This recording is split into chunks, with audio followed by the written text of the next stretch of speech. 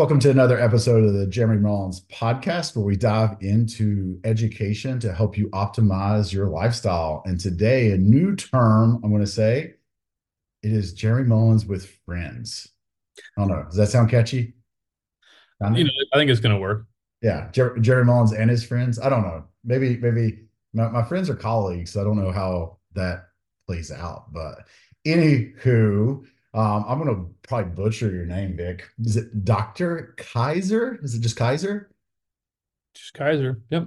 I probably should ask that ahead of time to make sure I get it right. But I kind of like to go with the flow.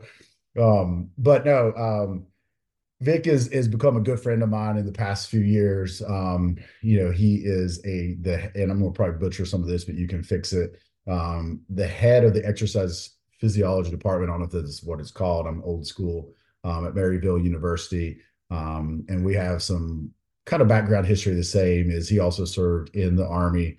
And we've kind of talked about that progression of how they are moving to the H2F system and what it's looked like in the past. Your kids are a little bit older than mine, but we are going down that road of fatherhood and all those aspects. So give a little bit of background, on yourself. That way the listeners know who you are. And just so the listeners will know, we're going to have a kind of a standing call each week with bringing Vic on. But sometimes life may happen. We might not have it. So we might not be on like the show, it might not be a regular thing, but we're definitely going to try to get together each week, whether that's to review some of the research out there, have offline conversations, or to film a podcast. Yeah, it'll be a great time. Um, let's see. Yeah, so I'm the program director for exercise science at Maryville University, and I am the director of our human performance lab here. I don't know this to be a 100% certainty because I haven't been everywhere, but I believe that we have one of the absolute greatest, if not the greatest, undergraduate labs in the country. I'm very lucky that Maryville believes in using technology to educate students. So they have funded a very nice lab for me. We pride ourselves on active learning ecosystem. All that means is I'm not just going to stand in front of a room and talk to you. I'm going to make you go do things. So, like if we're talking about um, aerobic energy systems, and instead of only spending time in a classroom, I'm going to go make you run a yo-yo intermittent recovery test, a fancy version of a beep test, or from your grade school days, a pacer test. Like I said, like you mentioned, Army had 23 years of Army time, mostly reserve, almost 8 years active, where I spent time as a recruiter and as a master fitness trainer course instructor when the schoolhouse was at Fort Knox before it moved to Fort Dix. I had just commissioned and they moved it to Fort Dix to put it under the NCO Academy. So they fired all of us officers with education. And just for the listeners know, so the Army has its own not its own program, its own certification, to train soldiers up to help influence exercise in the Army. We can look at how it went wrong, where unfortunately a lot of times what happened is if you had a really good PT score, they would just send you to that school, right? And that person might not have the passion to be an instructor or to be a coach. They were just a good quote unquote athlete. So just my little 2 cents of I would the say the worst part of it um, is that last piece of it. They were just a good athlete. yes. And I'm not trying to talk trash on any version of the physical fitness schoolhouse, but you know how the Army works with PCSing or moving to a new duty station. And oftentimes it's just somebody who really enjoys working out that gets their branch manager to place them in a position at the right time. And they get to go work there, and they might not have the educational backing. I can promise you that from the highest levels, and the two of us went to the Holistic Health and Fitness Symposium last year, they are trying to utilize science and they are trying to do things right. Yeah. But as any of you would have seen, there's a lot of misinformation out there in the world. And, we are trying to combat that. as best we can and just try to move in the right direction.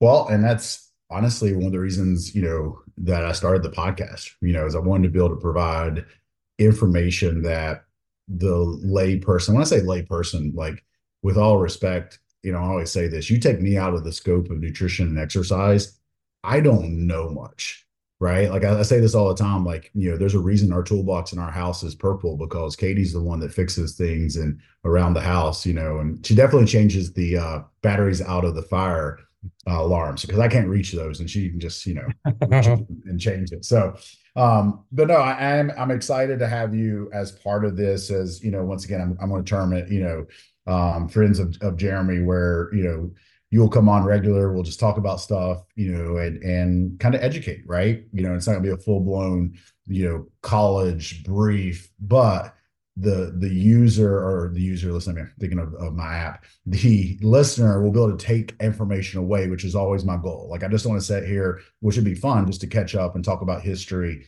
but the end user, which is the listener, can take away, okay, what do I need to do? Would this benefit me? And today we're going to dive into creatine and just talk about the benefits of it, kind of a little bit of the history of it, and how it can be utilized as a powerful supplement for overall health. And I think I like to lead with that now versus, in the past, we always thought of creatine just as a sports performance supplement.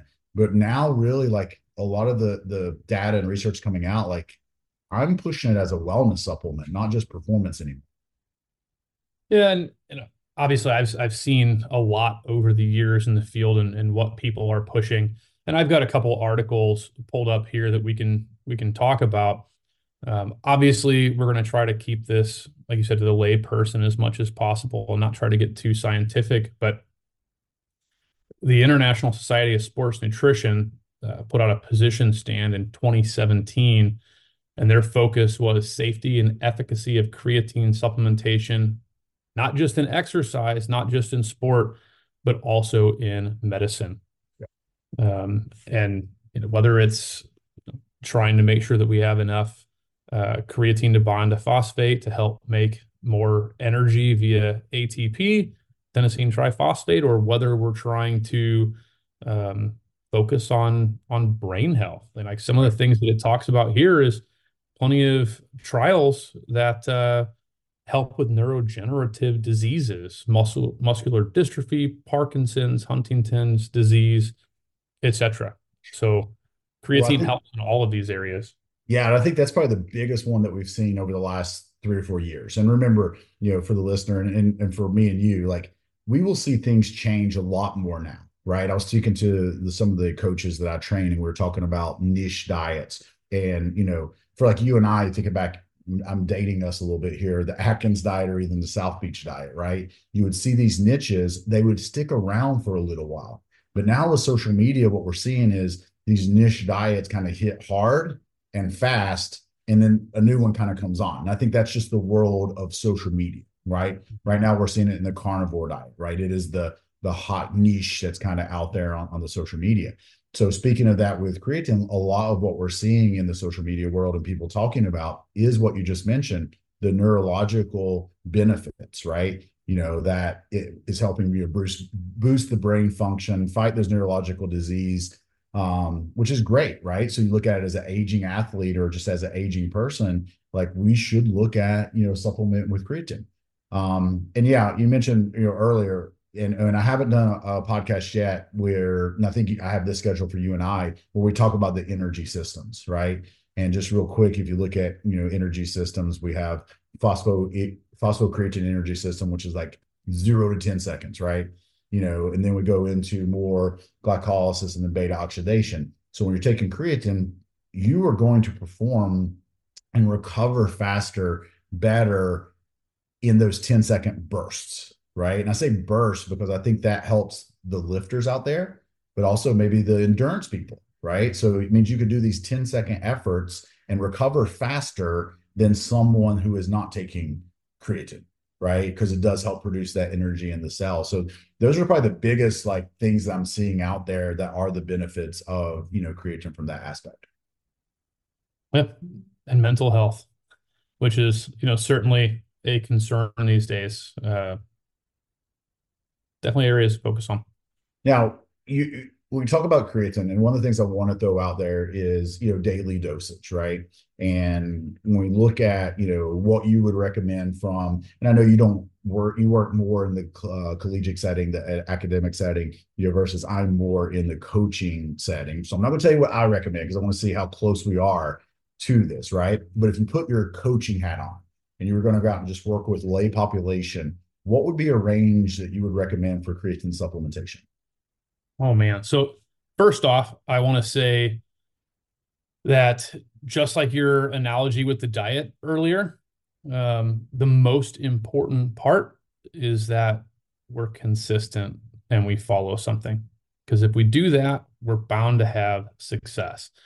Um, over the years, I've seen a number of different things. Generally, what I see or read is about 5 grams per day. Some people want to talk about, well, I want a week of, or several days or a week of loading first. Back in the day, they used to say that, you needed a cycle on and off of creatine. That's not true. Just like we can eat tons of protein and be perfectly fine, you can have tons of creatine and be perfectly fine. You can't just eat meat and have enough creatine because you're not going to pull enough out of that. So supplementation is certainly beneficial. From some of the health benefit standpoints, I think they've seen benefit in as low as 3 grams per day. Uh, Man, Probably don't need to go too far underneath that, but you're still going to see a little bit of a benefit.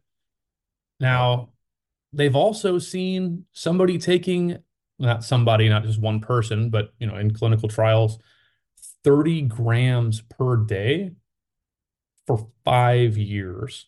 awesome. I have not seen. Zero health concerns Okay. whatsoever. Completely Okay. safe and effective. Now, are you going to get a ton out of that?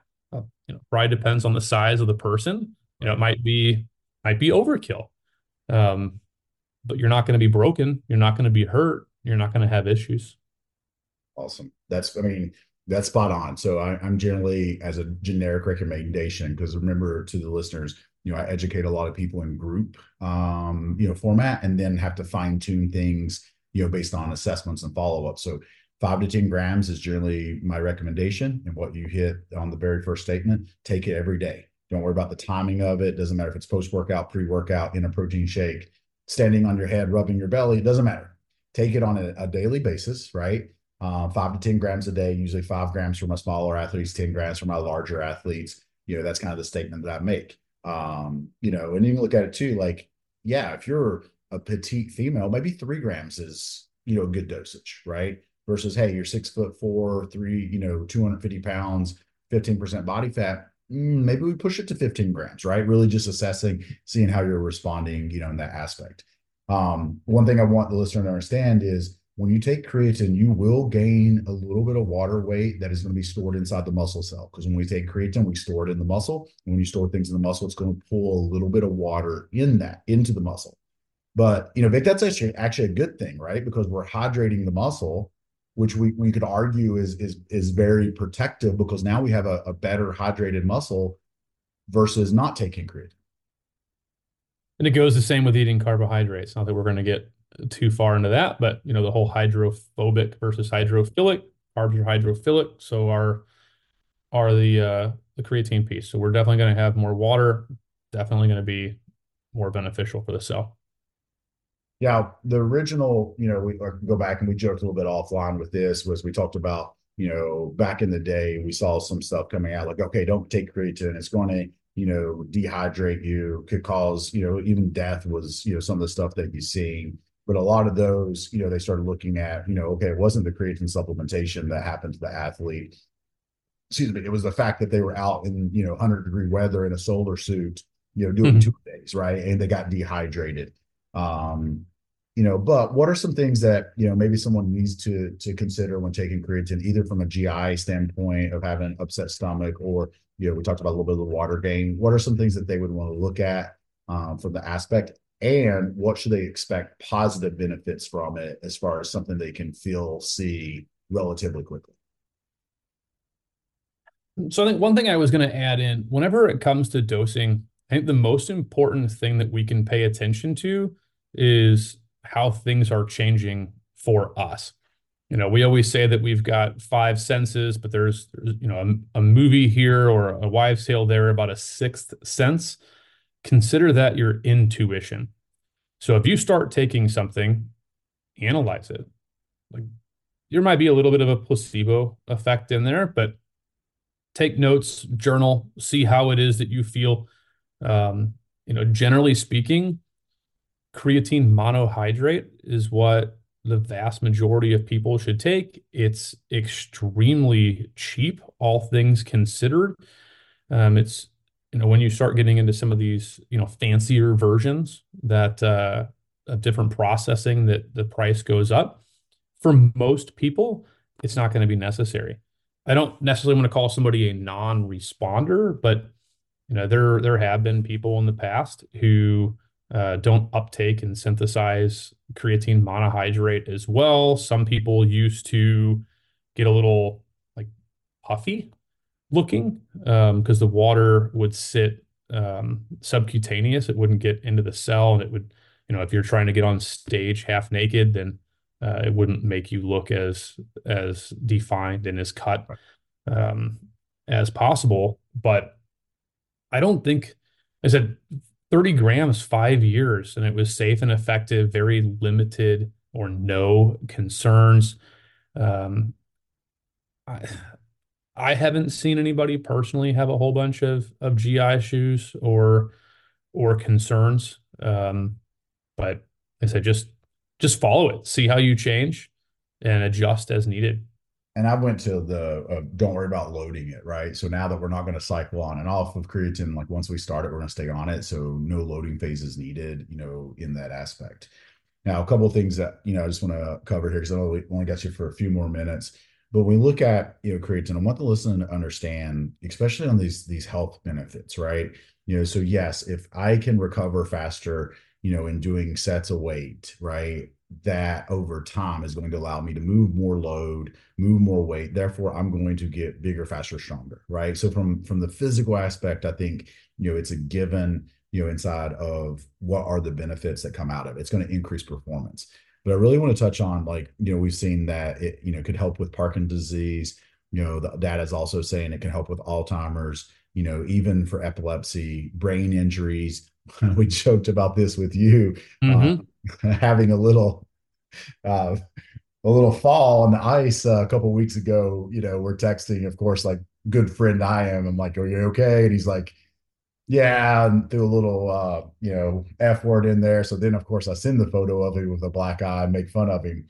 But we joked about creatine being good for head injuries, right? For having someone that's concussed, looking at adding it in there.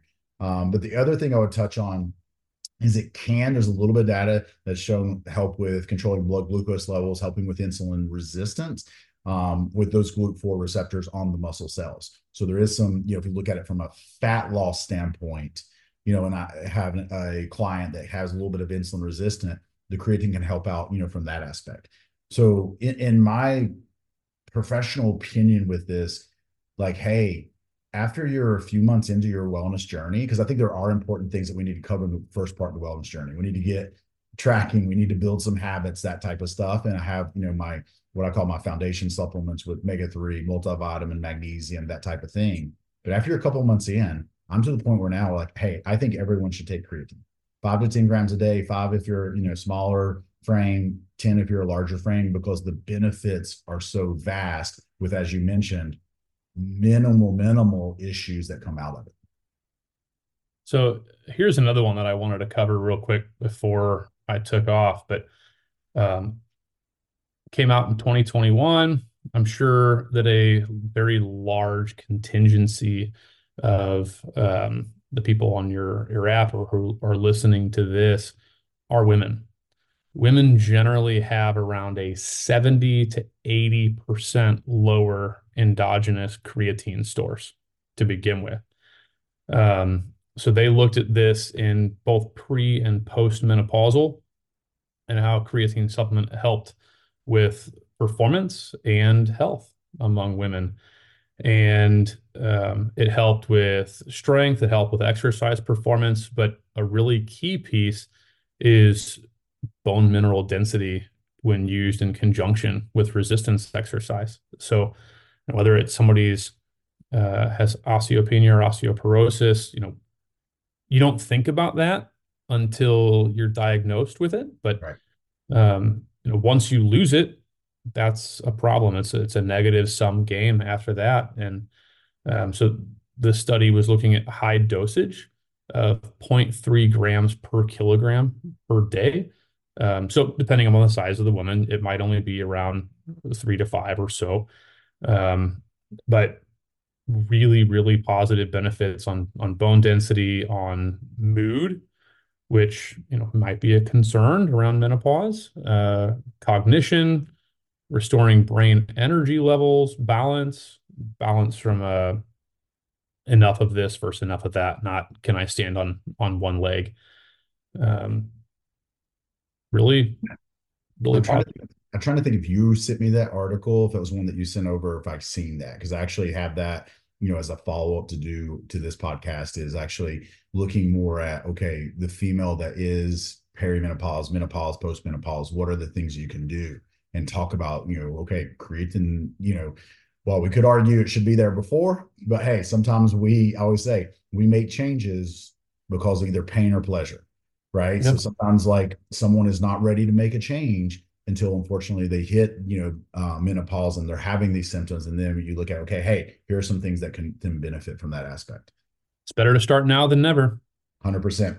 All right. I know we could go on and keep talking, but I know you got a hard backstop for today. But I think, 100% covered, the basics of creatine. Okay. How to start it 5 to 10 grams a day. Don't worry about the loading phase. Expect a little bit Yep. of gain on the scale, just secondary to, the creatine being stored inside the muscle cells. So expect that, especially if you're on your fat loss journey. And know the benefits are wide range, from performance to aesthetics to overall health. It can benefit. So And the cost is relatively low, so you're not putting out for all these benefits that much. 100%, like you look at, it's almost like a parallel there is vitamin D, right? So they both are so cost effective, in the sense Yeah. of like how much they cost relative, that it makes sense, right? The only like I'm just holding off recommending it as a blank supplement, that I ethically, because I always say like I ethically feel okay saying everybody needs omega-3, everybody needs a multivitamin, everybody needs magnesium. Like I feel ethically just blanket staying that. Creatine, I like to wait until I'm about 6 weeks in, 8 weeks in working Yeah. with someone before I say, okay, now I want you to start this. So Vic, appreciate it for your time today, brother. Look forward to having you back on here for multiple episodes with Jeremy with friends. I don't know. Reno might have me change the name, but that's what we're going with for now. Listeners, I hope you have a great day. And once again, thank you, my brother. All right, have a good one.